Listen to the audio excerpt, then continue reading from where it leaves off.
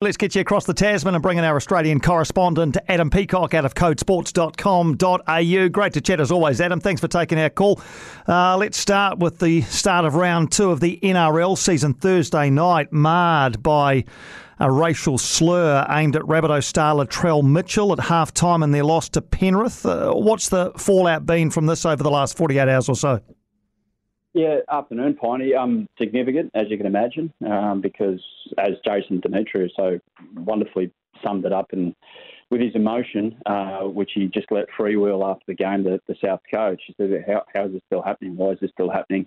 It shouldn't be happening, especially at games involving athletes of all backgrounds and denominations and all of that. So, yeah, Latrell's copped it a bit throughout his life, not just his football career. And this is just the latest example. The fallout is that initially everyone said, whoever it was, burn him to the stake and life ban and all of that. I think it's eased a bit. Nico Hines, actually, who's of Indigenous background as well, he's come out, the Cronulla WM winner from last year, come out and said, well, hang on a minute, let's not just jump it and say life ban, never want to see this kid again. Apparently it's a teenage kid. How about we educate? And that, to me, sounds like a pretty good solution. Maybe give the kid a few years to not go to a game, but then in the process educate and maybe that person who had a certain thought about a certain individual doesn't have that thought anymore because he's educated. That's an interesting approach. We'll watch with interest to see what plays out there. To the cricket, 2 days gone in the fourth test between Australia and India in Ahmedabad. India 36 without loss at stumps. Australia made 480. Usman Khawaja 180.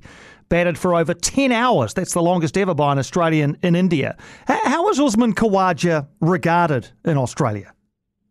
Yeah, differently to what he was 10 years ago when he got dropped for or not considered for a selection for Australia because he forgot to put in some homework. Remember that on the tour of India 10 years ago? I do.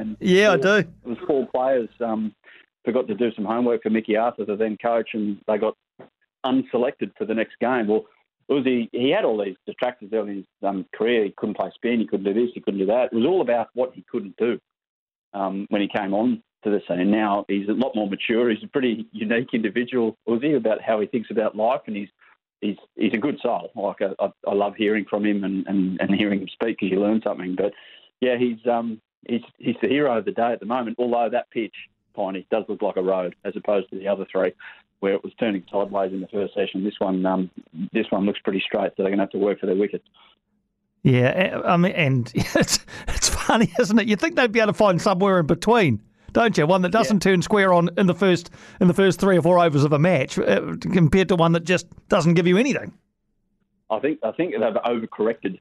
They copped it a bit, and the BCCI wouldn't have liked that with the headlines around the world about a crap pitch and everything. Even though the BCCI, let's be honest, run cricket, I think they've told the groundsman, well, righto, let's provide a surface that doesn't do anything. And it at the moment, it can change, but at the moment it does look like a freeway that's connecting big cities. Good description. And to football, and you wrote a piece this week on Ange Postecoglou on codesports.com.au. He's the Australian coach of Scottish football giants Celtic. He's now overseen 100 games at the club. And I think the headline, which you may have written or you may not have, I think it's very instructive. It says, reviled to revered, Ange's incredible century at Celtic. He's had to overcome a few detractors, hasn't he? Yeah, I'm not smart enough to come up with a headline like that. That was one of the guys in the staff there at Code Sports. But it's amazing. Like he was reviled because he was from somewhere that they felt that they shouldn't have to go and get a manager. Australia via Japan, which is where Ange came from. But look, I knew straight away with the appointment he's going to be a success. Did I know he was going to do it so quickly? He lost 3 of his first 7 league games, and that's where everyone jumped on and go, this guy's not the real deal. We need to start looking around. This is not going to work out well. But knowing Ange's methods, it does take a little bit of time. I thought it'd take longer to bed in, but yeah, they're just destroying teams at the moment in Scotland. So I think Ange sticks around. He's been linked to the Spurs job if Conte goes, but I do think that Ange wants to stick around and give Celtic a bit of success in the Champions League, and then move on to probably south of the border from where he is. Yeah, and what is his ceiling? He's been talked about as a possible boss of Spurs. I mean, we're talking about a top English club here. Could he be a top Premier League manager, Ange Postecoglou? Yeah, I see no reason why. I think his ceiling is beyond Spurs, personally. I think it's at a Man City or a Liverpool. Wow. That's the ceiling. Whether or not he gets there, that's another thing. I think that's where he belongs. Well, where he belongs is where the opportunity comes up. But I think he's good enough to take advantage of any opportunity.